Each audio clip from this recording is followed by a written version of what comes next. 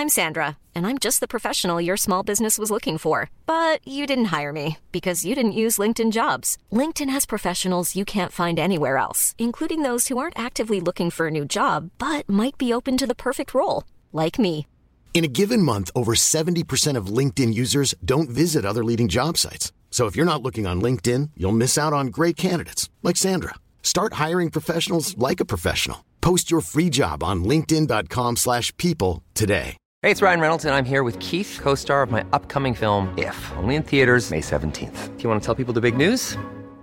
All right, I'll do it. Sign up now and you'll get unlimited for $15 a month and 6 months of Paramount Plus Essential Plan on us. MintMobile.com/switch. Upfront payment of $45 equivalent to $15 per month. Unlimited over 40 gigabytes per month. Face lower speeds. Videos at 480p. Active Mint customers by 531.24 get 6 months of Paramount Plus Essential Plan. Auto renews after 6 months. Offer ends May 31st, 2024. Separate Paramount Plus registration required. Terms and conditions apply if rated PG.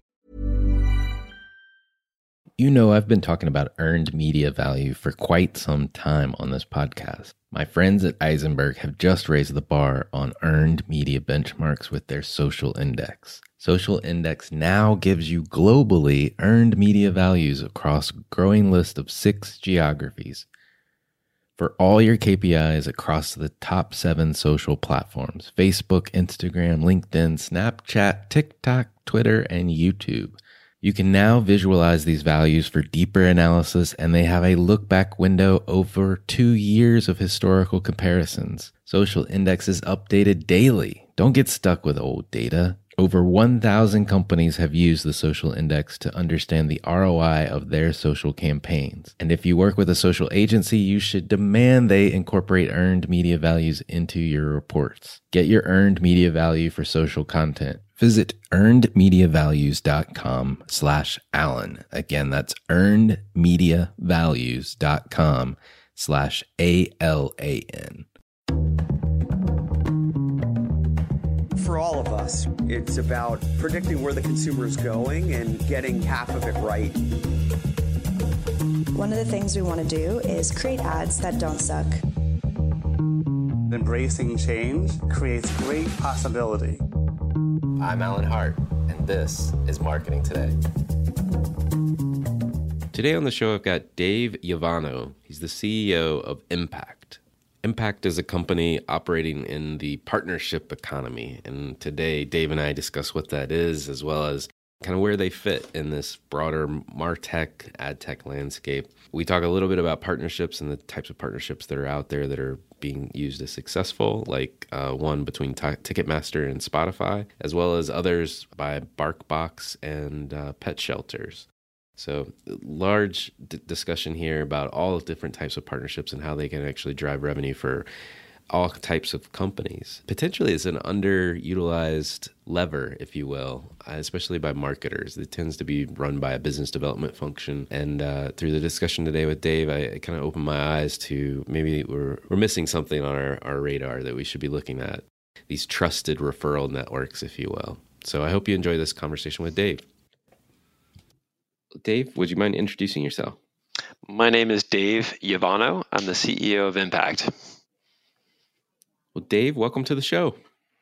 Thank you, Alan. Great to be here. Thanks for having me. Yeah. Well, let's get started. We got a lot to talk about, but I always like to know a little bit about where people started in life and where you started your career. I know you've got a Navy stint working for a hospital system and a healthcare background. And now you're in technology and marketing technology. That's right. Yeah, I can just give you the quick background. I was in technology project management with a hospital healthcare system, Southern California, right out of college. I was pre-internet. That was the mid-90s. I graduated college and started some IT project management work. And the Navy called me up after college and asked me to serve some active duty time. It was an odd time with the military back then. They were downsizing from Desert Shield, Desert Storm. So they kind of didn't know if they really needed you, if they wanted you. So they kind of let me graduate college and then called me up, served just a short tour as a lieutenant and chief information officer for a naval hospital, actually, in Bremerton in the Seattle area. And then the internet really just started to kind of take off, obviously in the late 90s. The first company I joined in the internet tech space was a company by the name of ValueClick. They later rebranded to Conversant. So I joined them in '99, just before they went public, helped build up their media and tech business over the course of almost 9 years initially. I think we were 20 or so million in revenue, just about to go public when I joined. Really helped lead a number of initiatives and teams. I was the chief operating officer ultimately for the media businesses. We had driven it up to like 700 or so million in revenue, over 1,000 people in that part of the business. And I think it was 2008, the housing market, so the other macroeconomic factors were coming into play. So the economy kind of crashed a little bit, put a lot of pressure on big public companies. And it was at such a pivotal time in the ad tech, MarTech space, because it was, we were kind of developing plans for what became the DSPs and the DMPs, and there was just not a whole lot of appetite for R&D investment like that in a big public company going through a rough macroeconomic conditions. So I went back to the startup sort of space. I joined a company called Gigia, social technology space. I helped them pivot from an ad model to a SaaS model. Had a lot of fun with that for a few years, and then actually returned to Conversant once the market picked back up. They were ready to deploy a war chest, more M&A. So I joined to kind of help acquire a few more companies, finally integrate a lot of the technologies.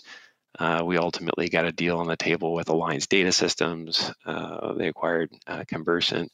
And then right at that time, an opportunity to run Marin Software came up. I'm kind of a glutton for punishment. I love difficult tasks. They were burning a lot of cash, needed a whole technology rewrite. So got them, kind of on the right path. I made a personal decision that my oldest, I was commuting and traveling a lot. I was actually commuting full time from LA to San Francisco for 8 years. And my daughter was about to graduate high school and said, I think I need to spend a little bit more time at home. So pulled back to LA full time, reconnected with the founders at Impact, who I coincidentally had a chance to meet about 16 years ago when Conversant acquired their first company, Commission Junction.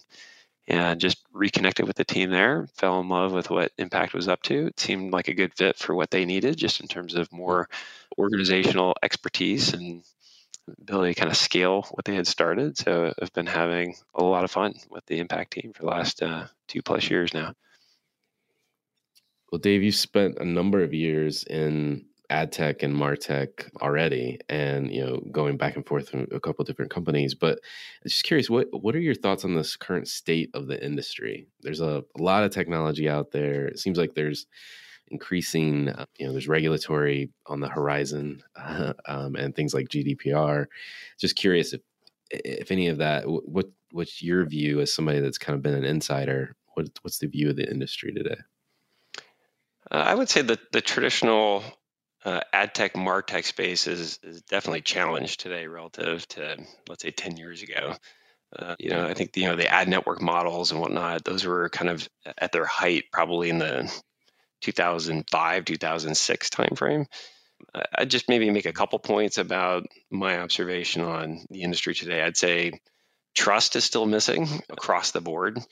There's issues still around fraud and transparency. I think it's amazing to me that brands still don't know exactly what's going on within their campaigns. They don't have access to all of the tracking and intelligence data that they need to understand whether or not their marketing events, their impressions or clicks are actually driving incremental results. And then when you see the emerging spaces, CTV, OTT, fraud is even more of an issue kind of in these more emerging channels. So, I think just trust, I would just kind of put that in one category across the board, is getting harder. I think the bad actors, the people that are causing fraud, have gotten very sophisticated. It's kind of hard to tell whether or not you're placing ads or buying media from something that's real. There's big money in advertising, so people have found ways to take advantage of that. Essentially, I'd say another observation is consolidation is accelerating. All the new money is going to two companies, Facebook, Google. So it's like 90% of all mobile advertising is with that duopoly now. I think Amazon is starting to come on the scene. But it's still a Facebook, Google world. You have more and more concentration. That's where that's where people are spending their time on the Google, Facebook products. I think both those companies have done a great job in building up their own tech stacks and how they're using data, but they're not. Back to my first point, being very transparent, I think, with measurement and how things are being targeted. You're just kind of trusting them. And again, that goes back to my first point where trust is missing because they're really not transparent with it. So that consolidation that's happening is making it difficult, I think, for the broader ad tech, martech landscape where there used to be thousands and thousands of people involved. You've got a lot of consolidation on just a few. And I think just the effective use of holistic customer data is, especially for ad targeting, it's gotten more challenging. It's everything having to do with GDPR and what you can and can't track, and iOS and Safari have their own tracking challenges. There's been a huge rise of like third-party data, and data has grown to be just very noisy, I think, over the last number of years. It's like I still see, for people who are still using cookies to target that way, I'm still seeing in my browser, I'm identified as both a male and a female. And so there's just a lot of noise. And I think the regulation type tactics that have happened have made that even more difficult. But just overall, I think effectiveness of traditional ad tech, martech is declining. We're still seeing too many ads per day. It's like, they're just trying to lower the rate and just show more of them. And hopefully some of them cut through and we can track it and try to attribute it back to, somebody that bought or sold an ad. But yeah, it's not a fun place to be.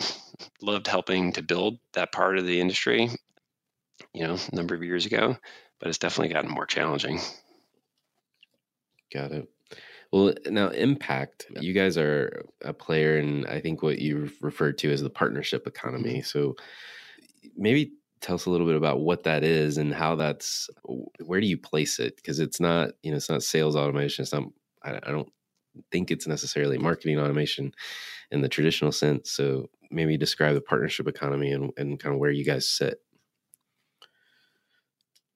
Yeah, I think when we talk about the partnership economy, I think it really starts with embracing a vision that there's this untapped growth potential in forming alliances and partnerships with businesses, individuals who have this existing trusted relationship with a customer that you want to acquire, essentially. And what you're doing is you're forming an alliance with that business or individual that essentially results in them referring a customer to you. So this is not traditional sales or marketing tactics. And that's why we kind of call it out as its own category or its own economy that's essentially evolving. And I think what's interesting in this new world is that the customer experience tends to be more authentic and native. So again, it's not a traditional sales or marketing tactic. So for example, Ticketmaster uses the Impact platform to contract directly with Spotify as a partner.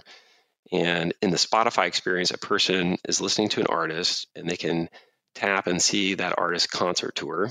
They can tap on an event, and it's Impact's technology that will then enable a deep link from the Spotify app to the Ticketmaster app. And if that person buys a ticket, Impact's platform is going to attribute credit for that sale of that ticket back to Spotify as the partner. And then Impact will also fulfill a commission payment from Ticketmaster to Spotify. So this is an example of a software integration partnership. And you can see the native and enhanced experience for the person that kind of alliance or partnership that just makes sense. And Ticketmaster has other business development partnerships with companies like American Express, where you can use your Amex points to buy tickets. They've got partnerships with YouTube and other companies like that. So this is not your traditional sales or marketing sort of practice. And we're seeing all kinds of emerging partnerships happening on the Impact platform. We're seeing strategic business development partnerships, like I just mentioned. We've got corporate social responsibility, charity partnerships, mobile apps. Influencers are a big one. I think influencers almost on their own has kind of caused this rise to kind of get away from traditional advertising and partner with somebody who could be an advocate for your brand and get them on your team and get them to refer customers to buy your products. We're seeing premium publishers just organically sign on to the Impact platform. This is the Meredith group of known publisher brands, Hearst, et cetera. They're signing in and they're exploring partnerships on our platform that they can work with directly and innovate more native ways to refer customers to those types of businesses. So you can just see, like in this one example, that partnerships are more like business development, really, in my mind. It's less like traditional sales and marketing channels and more like business development. I think the reason why we're elevating this to, hey, this really needs to be treated as its own category for growth for the enterprise is that that's what's happening on our platform today. Our most mature clients are relying on partnerships to drive more than 25% of their total revenue mix. And as a channel, it's growing like 50+%. We had Lenovo on stage at our last customer event last year talking about those exact stats and talking about their unboxers on YouTube, talking about the Lenovo products and referring them to Lenovo for a sale. And just to kind of give you a sense of the scale on the Impact platform, just so you understand, I mean, we're managing about $25 billion a year in e-commerce sales on the Impact platform. And we also manage payouts to our clients' partners on their behalf. And we're paying out more than $1 billion a year to their partners. Wow. That's a lot of transaction volume. Mm-hmm. Well, there's tons of partnerships. You mentioned a lot of different ones there. How are you advising or thinking about your customers and how should they get the most out of those partnerships? Like, what are the top things in your mind? I think it starts with embracing a bigger vision around partnerships. I think digitally partnerships started in traditional affiliate, and I define that as like the cashback coupon email type partners, but it's expanded well beyond that to include the ones I mentioned: influencers, traditional publishers, these business development deals, software integrations, the social responsibility sort of partnerships, ambassadors. There's all these different types. And the reality of it is that these partnerships kind of exist already. They've existed for a long time, typically inside different organizations, but they're in siloed, fragmented teams or groups, right? There's a couple guys over here doing business development. Maybe the influencer team is different from a traditional affiliate team, or someone's got some deal working with some software integration. I think it really starts with leaders of an organization to realize that they need to kind of manage partnerships in the same way that they're managing their sales and marketing channels and teams. So I look at three things: people, process, and technology, right? Just to make a simple example. So when you think about sales people, right, most organizations have a sizable sales organization. There's a head of sales. And then from a process standpoint, they're broken out by territory, maybe vertical assignment. They've got quotas, they've got goals, they've got pipeline management, they've got an aggressive push to the end of a quarter. Do you manage your partnerships team in that same way? Probably not. And you look at marketing, most organizations have a head of marketing, a CMO. They've got a marketing team. They're, from a process standpoint, they're running nowadays account-based marketing and selling campaigns, demand gen campaigns. They're doing events. They're tied to metrics that fill top of funnel, typically for the sales organization. Again, do you manage your partnerships team in that same way?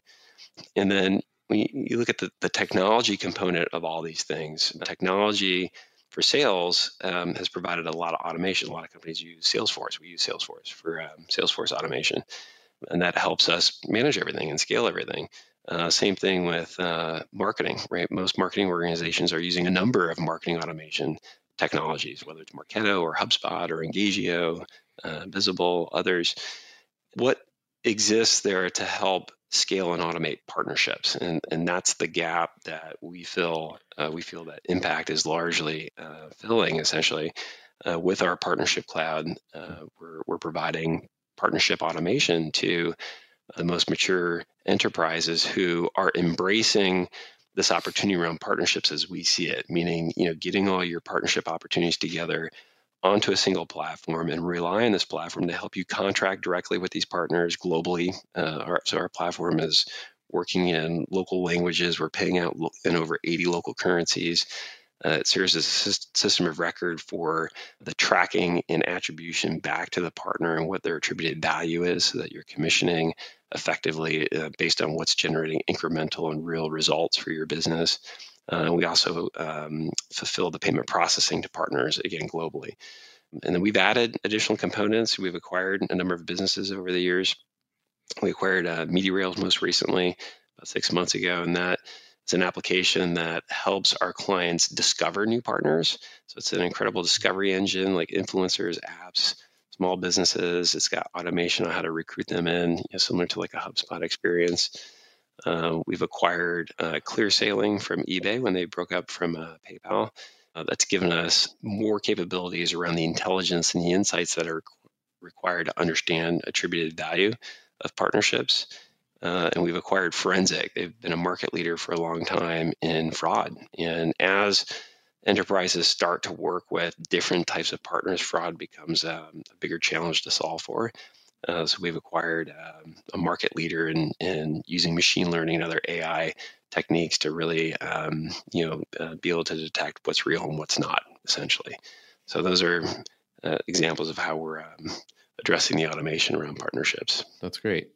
Well, and one of the things that makes these partnerships go are the incentives, right? The actual payments that you talked about earlier.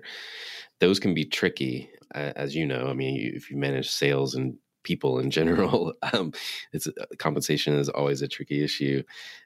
Are there any thoughts you can share on what you've seen work, or how you advise new people to the platform and how to think about that, or what you see is the most common today? I don't know how you want to tackle that, but just curious insights around it. Yeah, I mean, what I think about is it's a paradigm shift in thinking. I think when we talk about like incentivizing traditional advertising, everyone's dealing with standard ad formats. It's an effective CPM, and they're just trying to get the most yield. But nobody's talking to anybody. You've got 20 people in the middle all trying to optimize something and take a cut.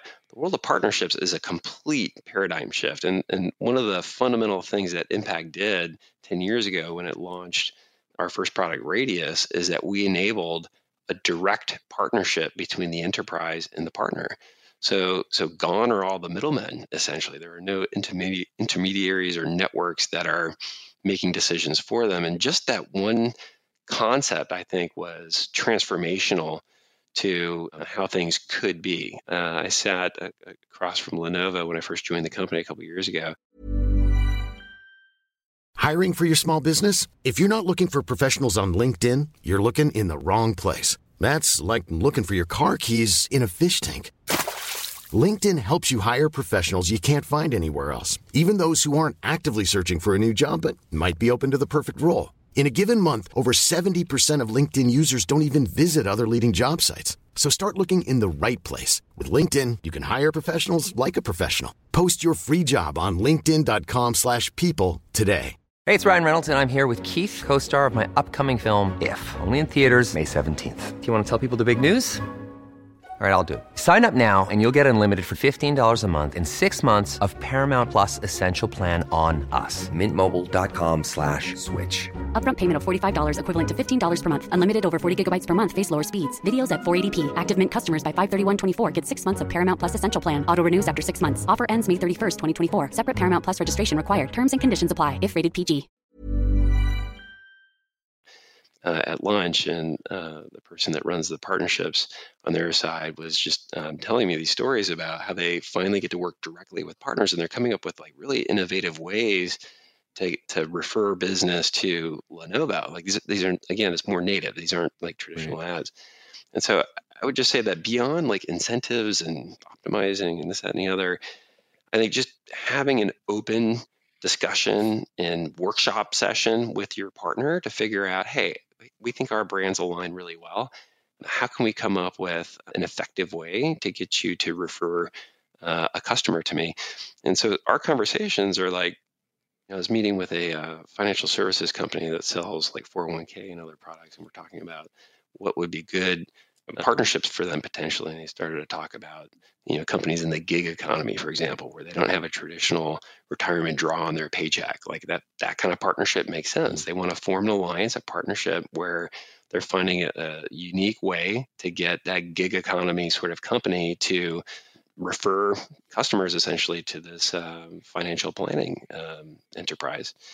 And that's probably the number one thing I would say, is that work directly with your partners, create numeration that makes sense, drives value for both parties. And I've been very surprised to see the innovation that has happened just in working directly.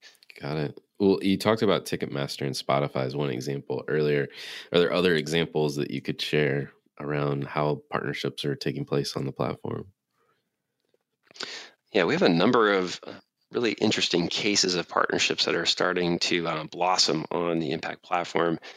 We have a case study with BarkBox, and they tell the story of when they first signed with Impact. It was traditional affiliate, the cashback coupon, email type partners. And as they learned and embraced our broader vision around partnerships, they started to extend their partnership remit to include some innovative partnerships, for example, pet shelters.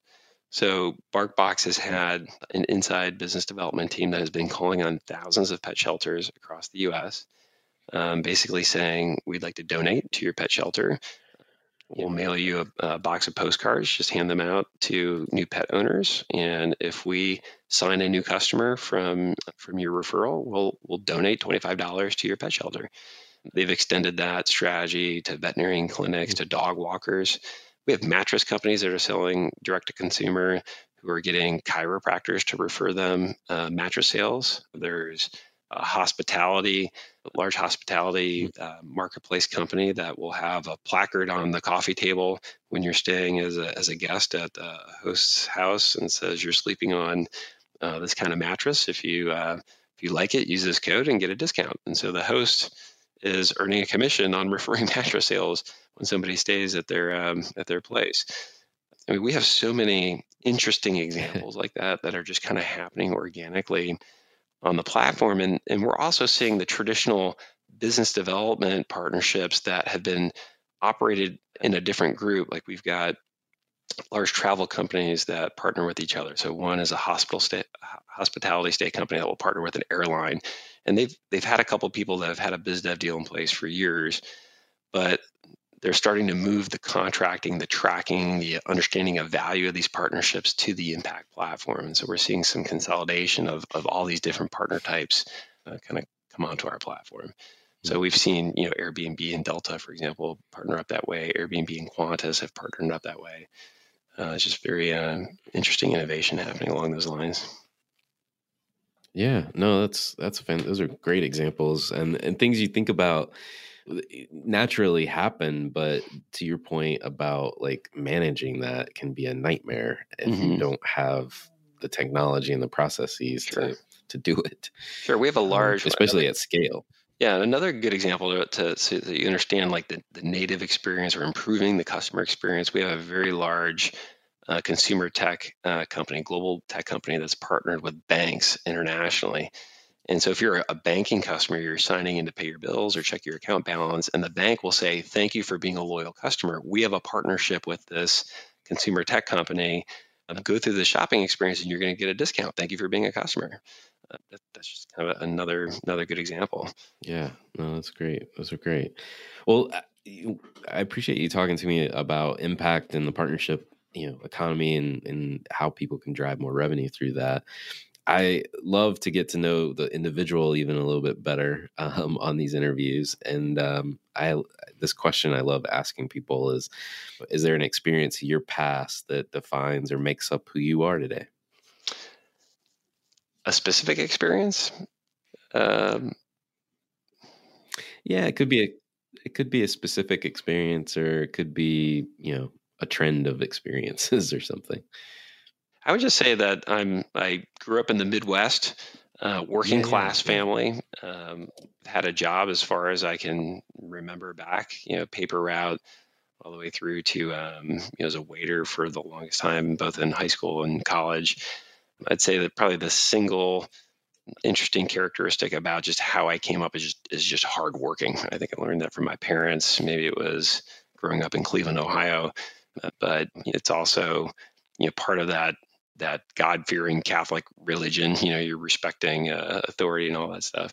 So I don't know if that's common or not, but I just always remember just working very hard and not feeling like proud or good about myself unless I was working hard, earning money, not because I was trying to buy something. I just felt like that was something I needed to do. And then from there, graduating high school and into the military, I think that was a tremendous influence on my professional life, even today.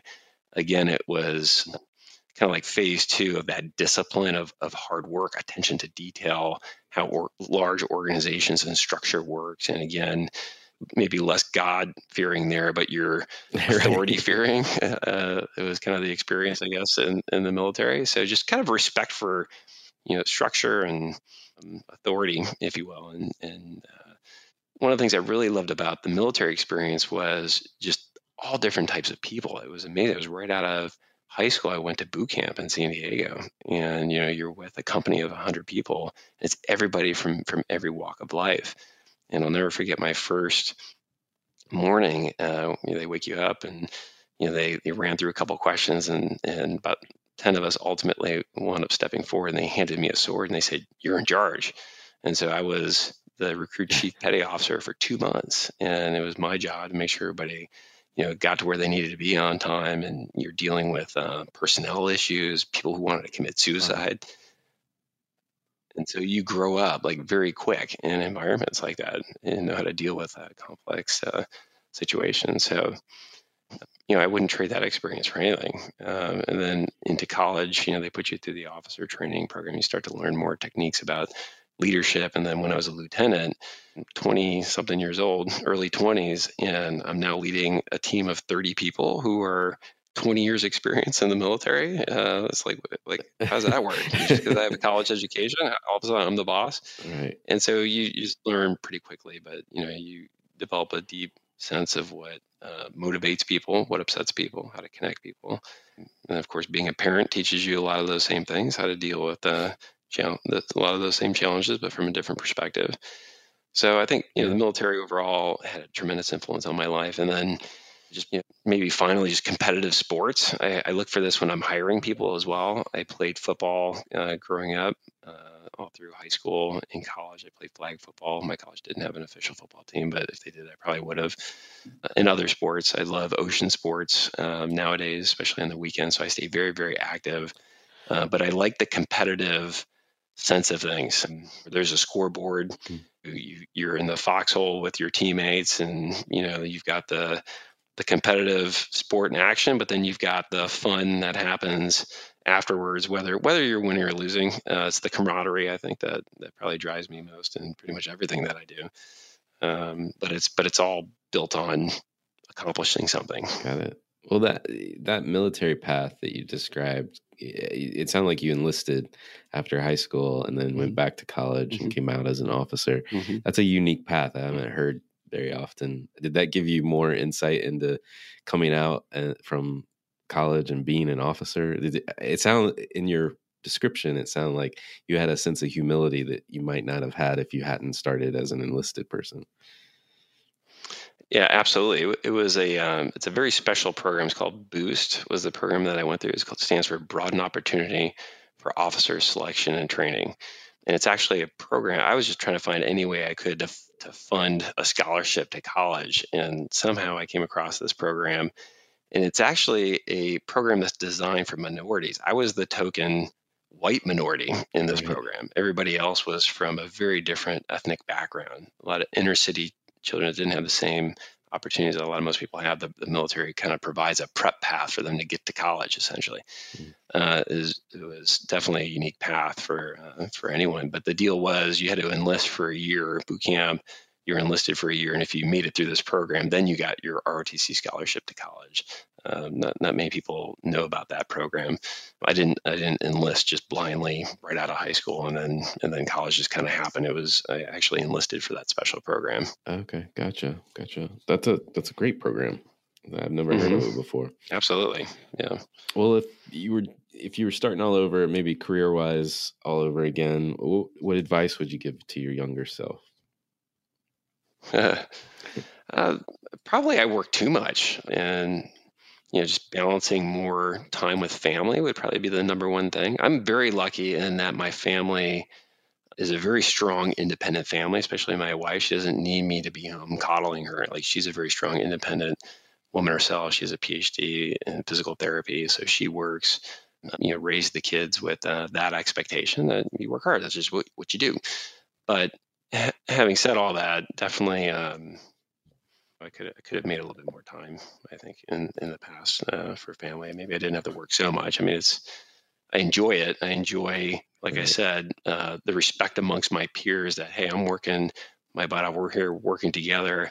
If we have a good outcome with something as a project or what have you, that's what drives me, is that mutual respect that, hey, Dave was putting in his all to get a good outcome here. Like, I don't know what it is about that camaraderie amongst your peers that drives a lot of people. At least that's what drives me. I think better balance with family would be one thing. Right.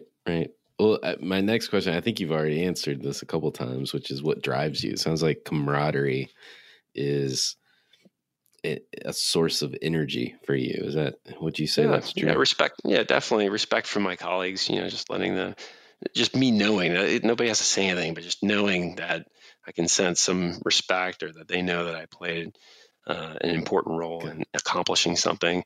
I also like lifting others up too. So would love to make more time for that. But I love kind of connecting with somebody that looks like my younger self, who's got a lot of drive, who's working very hard, and invest just a little bit of time to inspire them. I mean, I remember a college professor who told me, Dave, you're a great speaker. I could see you as like leading a product team, at Procter & Gamble. It's like just that one comment lifted me up so much to want to start to think about my career and give me the confidence that, oh, shoot, I didn't realize that I was good at that, and just keep putting more into that. So I'm trying to be mindful of how to develop others. I think that's super important. Got it. Well, I got two more questions for you, a little bit more marketing focused. People tend to watch other companies or brands in the marketplace. I'm curious if there's any that stand out to you that you track, or you're interested or intrigued by what they're doing. Maybe two. So Patagonia is based in Ventura, where I live. They're kind of renowned for being a mission-based company. They're very committed to just sustainable Earth. And I just love how that is so. I mean, they're a very successful company, and they've got amazing products. They get thousands of people that apply for a job every week at Patagonia. It's just an amazing culture. I think they're just very values driven. I just love how they can be so values driven and be such a successful company. And they could be even more successful maybe if they were more aggressive, but they kind of hold that line and let their mission kind of drive them as a company. So I think philosophically, really, really respect them. There's a great book I've read by their CEO, Yovanno, called Let My People Go Surfing. It talks a lot about culture within a company like that. And if you really embrace people and get them centered around a mission, you don't need to micromanage and check what time people come in and what time they leave. Like it really helps you build something great. I think that's incredibly inspiring. Maybe another company would be Booking.com. Just a little bit more tech-based. I don't know how many people kind of understand what has happened at a company like that. So they entered the market against the likes of Expedia and others with kind of a disruptive model, kind of a lower take rate. But I just think that how they go about building their business and growth is really all about the things that we believe in around partnerships. From what I've seen, yes, they've got their TV commercials that are amazing that people remember, but I think really what drives that business is partnerships. And it's hundreds of people that are all doing business development, and it's not your typical sales and marketing techniques to drive sales on Booking. So those are kind of two companies I can think of right away. Yeah, those are great examples. And the last question for you: where do you think the future of marketing is going? Yeah, when I think about the crisis that typical sales and marketing are under, I think most people would agree that people don't trust salespeople. and they don't trust advertising. I think Ipsos had done some research, like 82% of people do not trust salespeople. And it's like 84% of millennials don't trust advertising. That's the next big buying generation. And so what does that mean? Like when somebody calls me to sell me something, I hang up on them. Like the calls aren't getting through, emails aren't getting through, people aren't responding to salespeople. People ask you if you need help at a store. It's like they're offended. It's like, no, I don't need help. And so, and then advertising, I think is challenged. I think people just don't trust. They don't like being sold to. They can sense it right away. And then if you match that with the other trends around, Google and Facebook kind of capturing all the new money, I think the biggest challenge there is all consumer time, or a lot of consumer time is going to mobile. And that's a 4.5-inch screen. And most of the time spent on that 4.5 screen is in a social feed, not looking at ads. Right. And so you got some real challenges there for marketing. And, so I think there's going to be a heavy reliance on partnerships, but specifically influencers, right? So influencer marketing is on the rise. These are people who have an audience, they're an expert in something, and they're going to give their advice, essentially. They're going to suggest that you should check this out or buy this. And people are going to trust that more than an ad.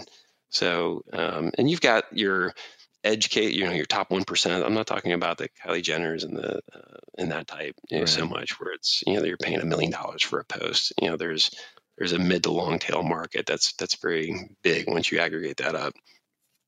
I also think back to my Patagonia example that like cause-based marketing and brands are going to connect better with customers. So as much as I'm talking about Patagonia, you've got brands like Tom's, and I just on the where they donate for every pair of shoes that you buy, they donate a pair of shoes. I just heard on the radio the other day this direct-to-consumer sock company. I can't remember the name of it, but it was a phenomenal ad. But basically, it's the same thing. Every sock. Yeah, that's it. That's it. That's exactly it. Yeah. I just think that's fascinating, right? And that's people are going to buy those socks before they buy kind of the standard Izod socks at Macy's that they've been buying for 20 years, just because that company is more cause driven. And that's what I think people are connecting to today. And beyond that, I think people just want a more personalized experience, right? And it's forcing marketers to kind of think, beyond traditional advertising if they tend to engage them and reach them as a modern consumer. And then marketers, I think, are still demanding trust. They really want trust. They're demanding transparency about what's working and what's not. That still needs to be solved for. Maybe the walled gardens can help with that. Our technology, by the way, has gotten very good at integrations with the walled gardens to bring those data points in and provide the transparency and the holistic measurement that they're after. But all in all, I think you're going to see new partnerships really start to emerge. We're seeing it on our platform. It's a real trend. It deserves to be broken out as its own category of focus, especially for senior leaders at an organization, because it is really starting to move the needle for business. And we're excited to be powering that trend. That's great. Well, Dave, I've enjoyed the conversation. So thank you so much for coming on the show. Thank you. Really enjoyed it. Hi, it's Alan again. Marketing Today was created and produced by me, with writing and editing by Kevin Greeley, social media support by Megan Woods, art and graphic design by Sarah Dell. If you're new to Marketing Today, please feel free to write us a review on iTunes or your favorite listening platform. Don't forget to subscribe and tell your friends and colleagues about the show. I love to hear from listeners, and you can contact me at marketingtodaypodcast.com. There you'll also find complete show notes with links to anything we talk about on any episode. You can also search our archives. I'm Alan Hart, and this is Marketing Today.